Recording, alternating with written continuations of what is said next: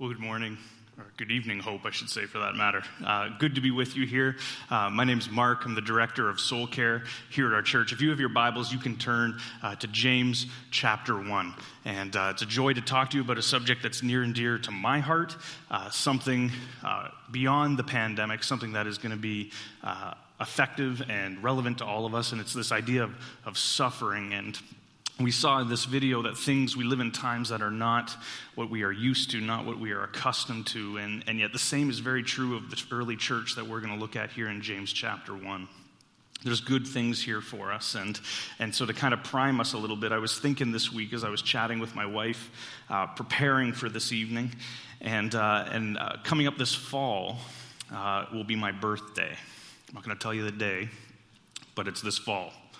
And a year ago this fall was my last birthday, if you're tracking with me. And my wife, my lovely wife, who some of you know, decided to throw me a surprise party. And so I remember it perfectly. It was a Friday afternoon. It was about 2 o'clock. And I'm sitting in my office, and I was chatting with one of my colleagues, and my phone rings.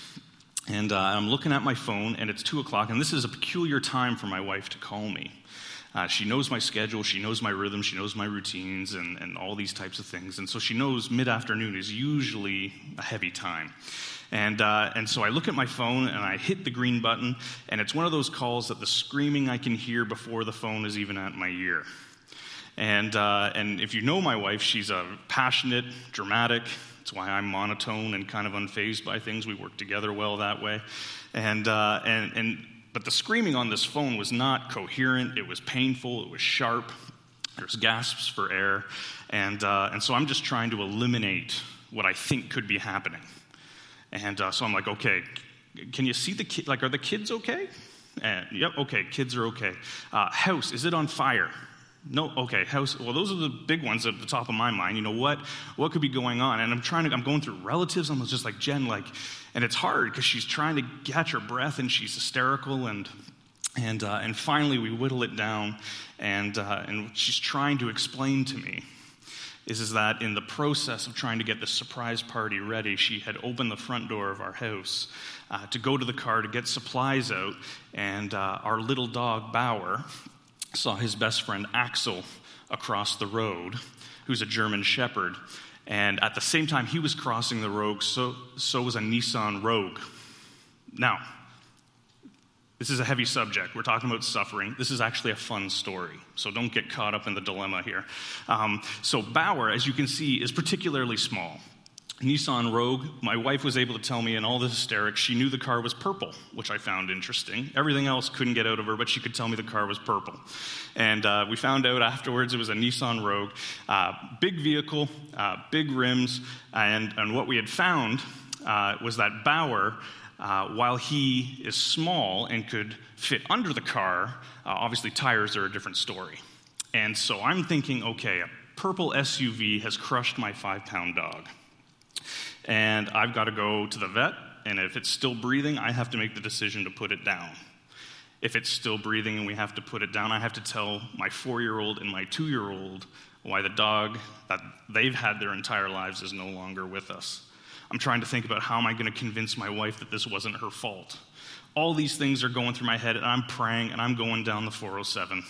And I get to the Baker Animal Hospital, and I'm praying as I hit the doorknob, and I open the door, and I open it, and I'm greeted by my 5-pound fuzzy friend Bauer.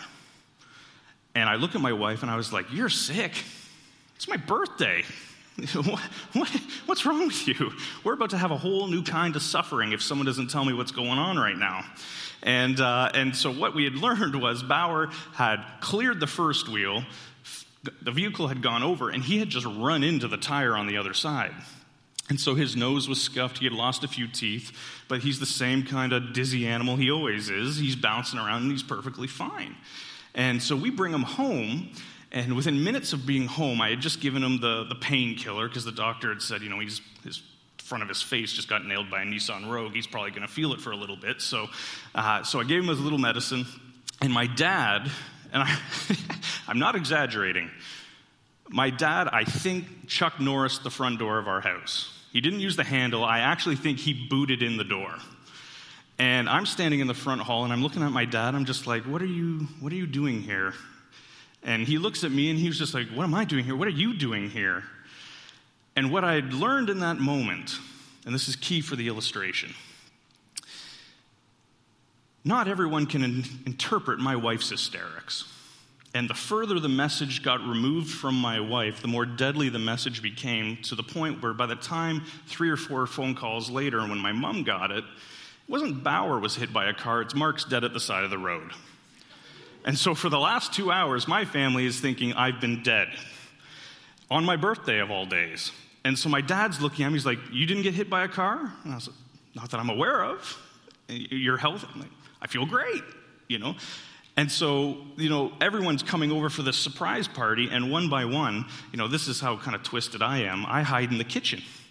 They think I'm dead, and so they come in, and my poor mom is crying, and she comes in the door, and I just stick my head, I'm like, hi, Mom. Just screams, hysterical. You guys don't find it funny. I did. And so we're sitting around, the birthday party is blown. We're now just eating an insane amount of McDonald's food. And we're sitting around the table, and we're all just kind of rehearsing what went through our minds when the phone messages came through. And what we learned was much like how broken telephone operates. The message gets befuddled, the message gets unclear, and it gets further removed from the actual situation by the time it gets to the end. We do the exact same thing in our suffering. We do the exact same thing that most Christians, most of the ones that I encounter, they use their suffering to inform their theology. When in actual fact, our theology should be what informs our suffering. Because here's what's happened, much like broken telephone, when we suffer, when we enter into trials, we become fixated. And when we become fixated, we begin to dwell, and the more we dwell, Jeremiah 17:9 says our hearts are deceitfully wicked, we become less and less objective as to what's going on. It's like broken telephone. We're no longer objective. We're no longer realistic. We're no longer thinking clearly. We're further and further, and with each day that goes by, we are further and further removed from the truth of what's happening. And as we sat around the kitchen table that night, and my poor mom, counted the number of years that she thought she had lost in those 2 hours where she thought she was dead, we all kind of came to the same very conclusion that all of us, when suffering comes, we panic. It's a horrible thing, especially in a pandemic. You consider all that's happening. Some of you have lost financial security. Some of you have lost loved ones. I talked to a lot of students that graduated in the last 6 months, and there are no job prospects because of this. Life as we know it has changed. Suffering comes quickly, and it never announces itself. And it's so important that we make sure our theology influences our suffering, not the other way around. As Christians, we have so much hope, and we have so much practical help made available to us in God's Word that we don't have to play broken telephone with our suffering. We can engage in it, and we can inform it, and we can still glorify the Lord in it if we have the right things in place. And this is exactly what James seeks to do. James is an incredibly practical book. I love it. It's one of my favorite books of the Bible. Paul hammers faith. If you read Romans 1-11, Colossians 1 and 2, Ephesians 1-3, it's faith, faith, faith, faith, faith. That's all Paul wants to talk about is faith. John talks about love nonstop. He's the apostle of love. Peter talks about purity. He talks about hope and purity. Jude talks about, right living. And James is just, how are we going to do this? He's my kind of guy. He's just like, let's get this done. Incredibly practical book. In fact, Ronald Blue put it this way in his commentary. Here is a right, stirring epistle designed to exhort and encourage, to challenge and convict, rebuke and revive, to describe, here it is, practical holiness and drive believers towards a goal of a faith that works. James is severely ethical and refreshingly practical. In other words, what James has for us here in this morning is not a muddied mess that we try to wade through. He gives clear deliverables for us as Christians for how we can navigate our trials. And so we see, if you have your Bibles, you can see right there in verse 1, it says, James, a servant of God and of the Lord Jesus Christ, to the 12 tribes in the dispersion, greetings. Tribes in the dispersion. Well, what is James talking about? There's trials and suffering that are happening for the very people who are reading this book. The tribes infers the Jewish tribes, 12 Jewish tribes. Dispersion implies that they've been spread out. And we know from history this is exactly what happened. There's a massive famine going on. There's all kinds of Hellenistic pressures from the outside world to have the church conform to itself. And on top of that, you have financial matters. The people around them, the people oppressing these Jewish Christians, are wealthy, and they're using their wealth to attain power and authority to further oppress, and this is only just tearing at the fabric of the church. And so you have these Jewish brothers and sisters in Christ scattered all over the Mesopotamian world. And their society is out to get them. There's no food and water to be found. And now the church is starting to be torn apart because of the pressure. And this is where James comes, and he just lays it out for us. 3 things for us here this morning. It's going to be so practical. I hope you got a piece of paper and a pencil with you, because here we go. First thing that James lays out for us, number 1, this is what our attitude ought to be in trials. Look at verse 2. He says, "Count it all joy, my brothers, when you meet trials of various kinds." So let's break this down word by word here. He says, count it. In other words, consider this. Think of it differently. And so here's the problem with that statement. If you're at all like me, you don't enjoy suffering. You don't enjoy trials. And what James says right out of the gate is, if we're going to have a right theology in our suffering, we need to think about it differently. So think of it this way. Don't do as the world does. Don't try to cover it up with money. Don't try to cover it up with experiences. Don't try to self-medicate. Don't try to further isolate yourself. Think of this. Think of this attitude. Consider this. He says, consider it joy. We're going to come back to that, my brothers. When you meet, there's that word again, the word meet. It's also the word face. In other words, you engage trials. We're not shying away. We're not looking the other way. We're not trying to get out of it. Rather, we're meeting them. It's the same word that we find in the story of the Good Samaritan. Good Samaritan finds a beaten and bloodied body on the road. And what does he do? He meets them. He faces them. He doesn't pass by on the other side like his predecessors. He sees the situation through. He puts that body on his donkey, takes it, and he cares for it, and he sees the situation through. It's the same word that Paul uses when his ship was wrecked. Paul didn't just plug his nose and throw himself overboard when his ship wrecked, as if that was at the end. He faced the trial. He endured it. He got through it. This is what James is telling us to do. We need to face them. We need to engage them. Why? Because there are various kinds of trials. You know, Peter, in the very next book, he uses this same language a lot as well. Here's what he says in 1 Peter 1. This is verse 6 and 7.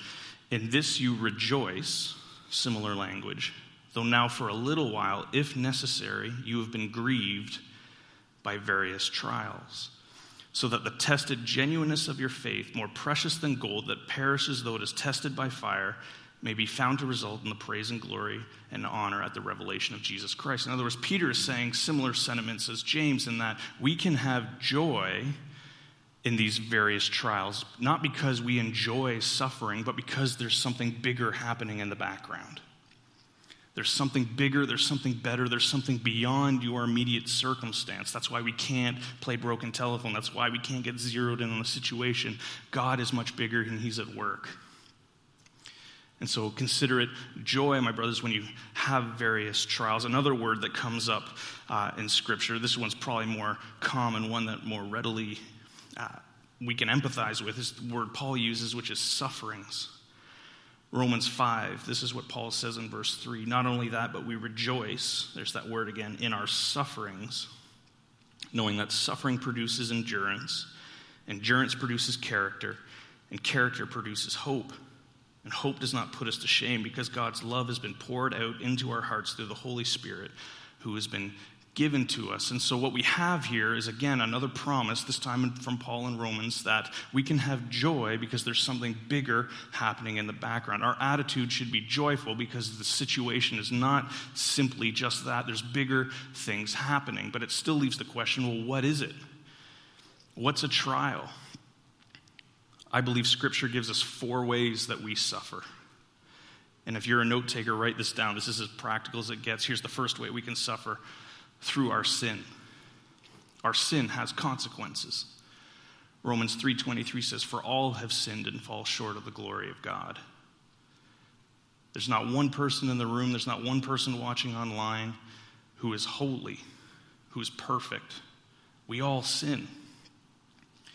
And our sin has consequences. I remember back literally a week before everything shut down. This is March break. I was sitting in the ER with my son. And those of you who know Callum, you know he's prone to all kinds of respiratory things. He's had pneumonia. He's 5 now, but at the time he was 4, and he's had pneumonia 3 or 4 times in his life. He gets bronchiolitis. He basically doesn't go to school from January to April. And so here we are back at the ER. We know the drill. And beside us are 2 19-year-olds from the college around the corner who had just discovered that they were pregnant. And I sat beside them as they got the news, and I sat beside them as they processed that news. Were they remorseful? Absolutely. Were they scared? 100%. Would they have gone back and done it differently? I think so. Doesn't change the fact there's a body now. There's life. Our sin has consequences. When we step outside of God's order, we sin, and that inherently means we suffer. Here's the second way. Not only do we sin, we're called to repent of that. The second thing is other people's sin can make us suffer. We won't do it, but if I asked you to put your hand up, I bet each and every single person in the room tonight or watching online could think of at least one instance where someone else in their life really hurt them. 1 Peter 4:12 tells us about this and tells us that we're called to forgive. We're called to move past that, but it doesn't change the fact that it happened and we suffer. The third way that we suffer is by fact we live in a broken world. In Genesis chapter 3, when Adam and Eve sinned, sin entered the world, and with it came its effects. There's consequences to that. What God had created was now fractured.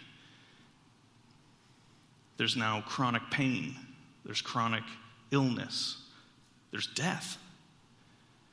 I remember many, many years ago now, I was 16 years old, Christmas Eve. And by all accounts, it's the same Christmas Eve that we've had all the years previous. Me and my family, we go to the Christmas Eve service, we come back, we watch What a Wonderful Life, we have some snacks and go to bed. And we're watching A Wonderful Life and the phone rings, and it's news that my grandfather has just had a massive heart attack and died getting into bed. I desperately was looking for something or someone to blame, even if it was myself. It's no one's fault. We live in a broken world. We suffer sometimes because the world we live in is broken. Here's the fourth way we suffer. The demonic. 1 Peter 5:3 tells us to what? Or 5:8, sorry. Resist. Because your devil, your adversary, prowls around like a lion seeking to devour and destroy. We resist, yes.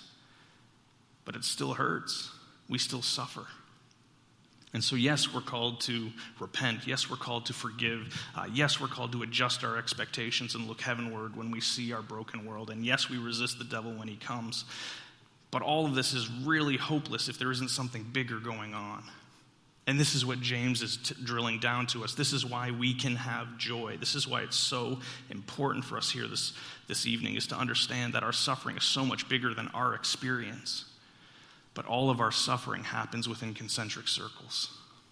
It happens within God's love, God's grace, God's providence.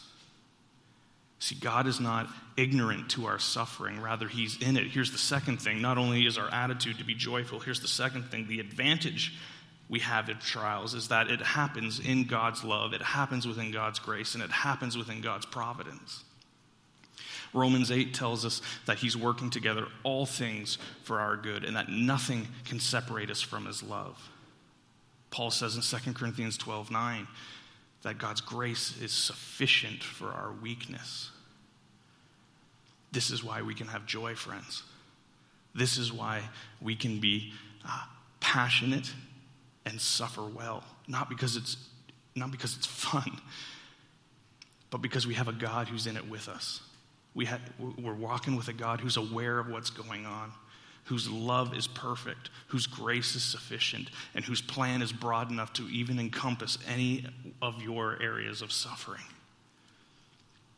It's important we understand what joy actually means. Our world equates joy with happiness.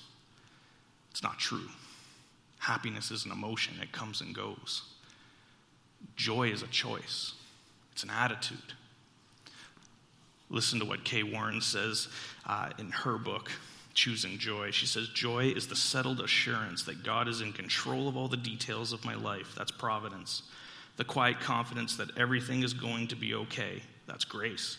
And the determined choice to praise God in all things. That's love. All of our suffering happens within God's love, within God's grace, and within his providence. And so here's what James says. Look at verse 3 and 4. Here's the advantage for us. For you know that the testing of your faith produces steadfastness. Let steadfastness have its full effect, that you may be perfect and complete, lacking in nothing. This is not a new piece of Scripture. This is a regular piece of Scripture that tells us that the advantage of trials is that we gain something that we otherwise couldn't have obtained if we didn't suffer. Proverbs tells us in chapter 17, verse 3, the crucible for silver and the furnace for gold, but the Lord tests the heart. Isaiah 48:10, see, I have refined you, though not as silver.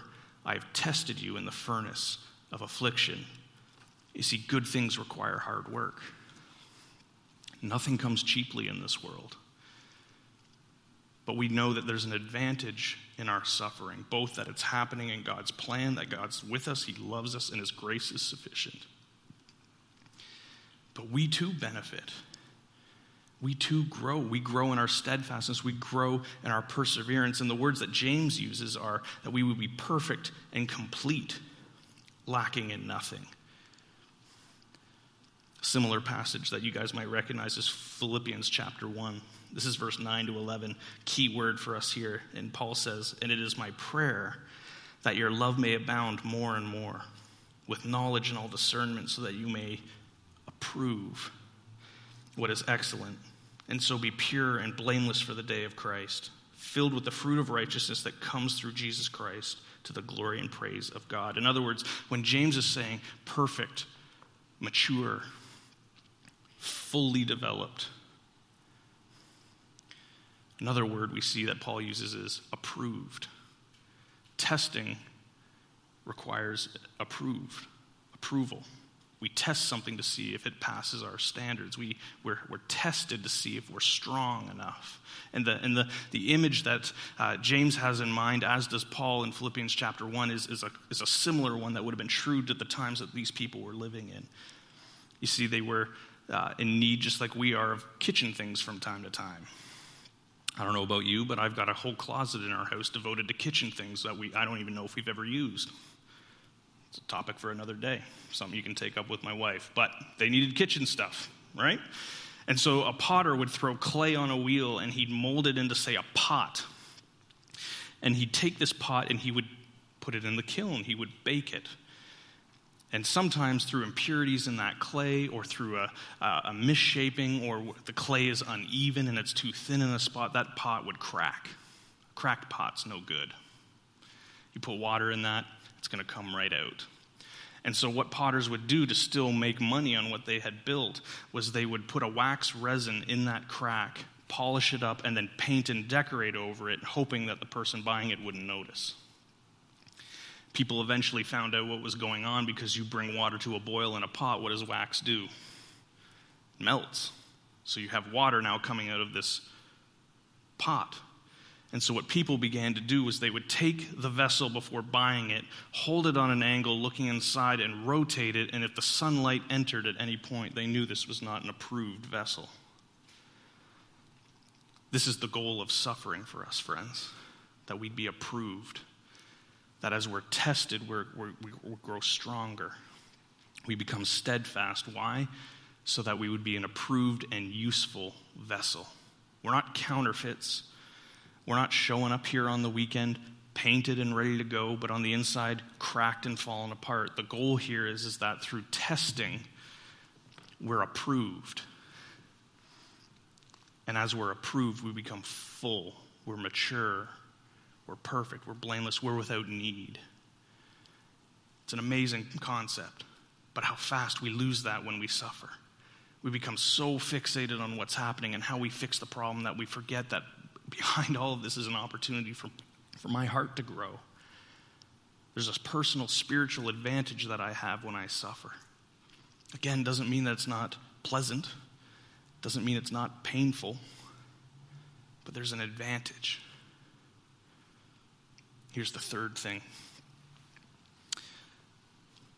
Not only do we have an attitude of joy, not only do we have an advantage because of our steadfastness and our growth, here's the third thing. There's assistance given for us. Look at verse 5. If any of you lacks wisdom, let him ask God, who gives generously to all without reproach, and it will be given to him. But let him ask in faith, with no doubting, for the one who doubts is like the wave of a sea that is driven and tossed by the wind. For that person must not suppose that he will receive anything from the Lord. He is a double-minded man, unstable in all of his ways. Here's the first point of assistance that God gives us. Righteous wisdom. When you are suffering, when you are in the throes of your trial, there is wisdom to be had. And I love the language that James uses here. This is not a stingy God. This is not a God who's up in heaven just looking for a reason to withhold things from you. We never get that sense anywhere. We're told he gives wisdom generously, beyond reproach. If we what? If we ask in faith.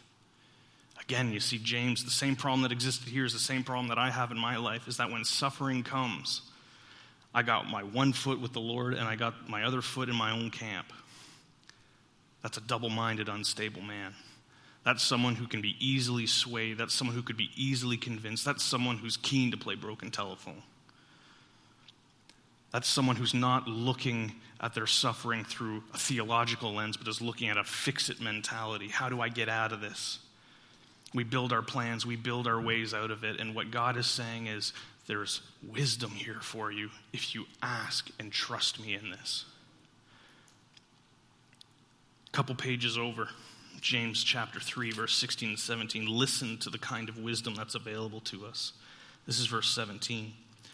But the wisdom from above is first pure, then peaceable.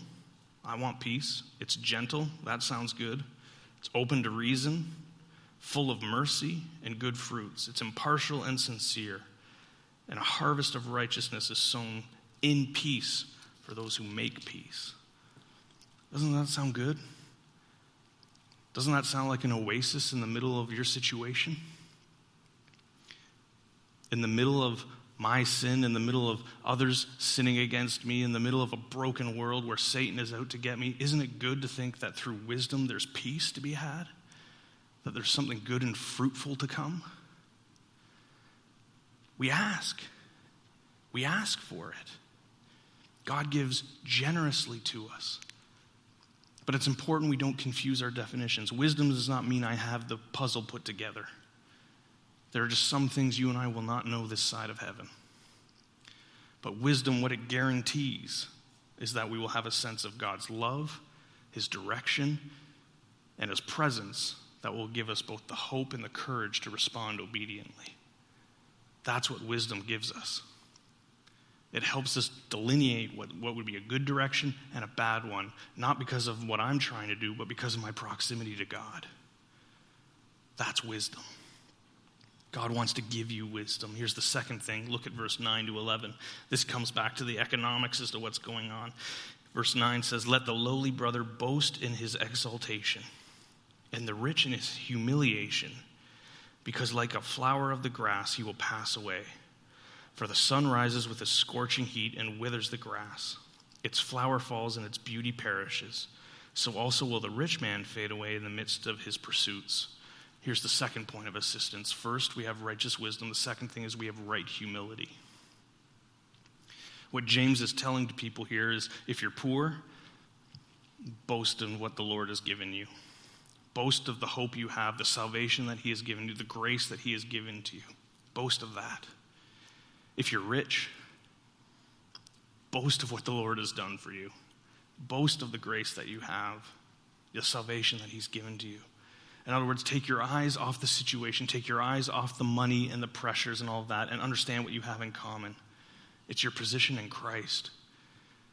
And here's why that's so important. You can't do that if you're not humble. You can't suffer well if you aren't humble.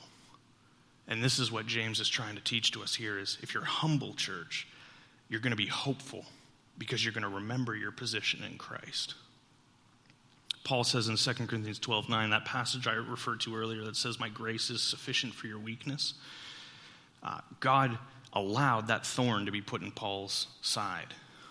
3 times Paul asks, get rid of it, get rid of it, get rid of it. And 3 times God with equal resolve says, my grace is sufficient, my grace is sufficient, my grace is sufficient. The whole context of that, if you read chapter 11, it's Paul talking about the tension he has to boast, to be proud. And so God allows this thorn. Why? So Paul would be humbled. So that if he's going to boast about anything, he's boasting about what? God's power made perfect in his weakness. You see, church, and the most important thing that we can do when we suffer is to get low. The minute I'm trying to do it myself, I fall into pride, I fall into lust, I fall into fear. But if I'm humble, I'm going to be driven towards faith. And so here's the key question for us here this evening. Look at verse 12. It says, blessed is the man who remains steadfast under trial, for when he has stood the test, he will receive the crown of life which God has promised to those who love him. I think the question we need to ask ourselves, the so what this evening, is so what do I do with this? Are you steadfast? Are you maturing? Are you being filled? Are you being made perfect? Are you being made complete? It's a fairly straightforward question. You can learn a lot about someone based on how they suffer. And if that person perseveres, they're an approved vessel ready to be used by God. Unfortunately, as is unfortunately all too often the case in my life, I crack. And the wax comes out and I'm useless. James asks us a question here in verse 12. Are you steadfast? It's the steadfast who will get the crown of life. How do we suffer? Do we have the right attitude? Do we understand the advantage of what's going on? Do we tap into that assistance that God gives us? Are we steadfast? Here's what I would challenge us to do. Before going, this is the practical side of me. This is the James coming out in me right now. As you leave, you will see some elders stationed outside, eager to pray with you. I don't know how you entered the building this evening. If you're watching online, I don't know what's going on in your home, but I do know we're a church of prayer. Don't leave tonight without having someone pray for you. Our elders are outside ready to do it. If you're at home, you can click that button, but we want to support you. We want to pray with you, and we want to pray that you would have the right attitude, that you would have the right context, the right advantage, and that you would tap into that assistance that God wants to give you. We want to practically meet your needs, and so pray. For some of us, before we go to bed tonight, we need to consider that question, am I steadfast, and maybe come up with some real tangible steps for how we're going to change the way we suffer. Doesn't make it any more fun. It's not painless. But there's advantages to be had when we have the right attitude. And so don't go to bed tonight without being accountable to someone. If it's your small group, if it's your spouse, if it's another relative or a best friend, get on the phone tonight. Be honest with that person and say, here's how I think I need to change my perspective in these things. It will make all the difference. It'll make all the difference. The amount of times I look back on my life at the points in which I have suffered, and I've made it so much worse out of my own stupidity. When if I had put the phone down, taken a step back and seen the opportunity that was before me. There's a lot of hope and there's a lot of encouragement to be had. My hope is that you'll have that here this evening, that you'll know that you are loved, that there's so much hope, and that God's plan is not ignorant to your plight. There's good things to come. So let's be steadfast. Let's hang tight. Amen, church? Let's pray. Father, thank you for your love. Thank you for your grace. Father, thank you that you know best, that you are God and I am not. Forgive me for how prideful I can become, how double-minded I can be, and how quickly when a problem arises, I escape to be comfortable. I escape to be not bothered, and I forfeit opportunities to grow, to glorify you, to bless other people. God, your word tells us that if we belong to you, we will suffer. God, help us to do it well. God, help us to be authentic and raw. You're not ignorant to our suffering. You're not ignorant to the pain we're in. Your word tells us that you're our empathetic high priest, having been tempted in every which way. God, you get it. Would we be humble enough to approach you? Would you give us the wisdom needed to respond obediently? And God, would you give us a heart that wants to be home, that wants to be with you? But until that time, would we suffer well? We love you, Lord. We pray these things in your name. Amen.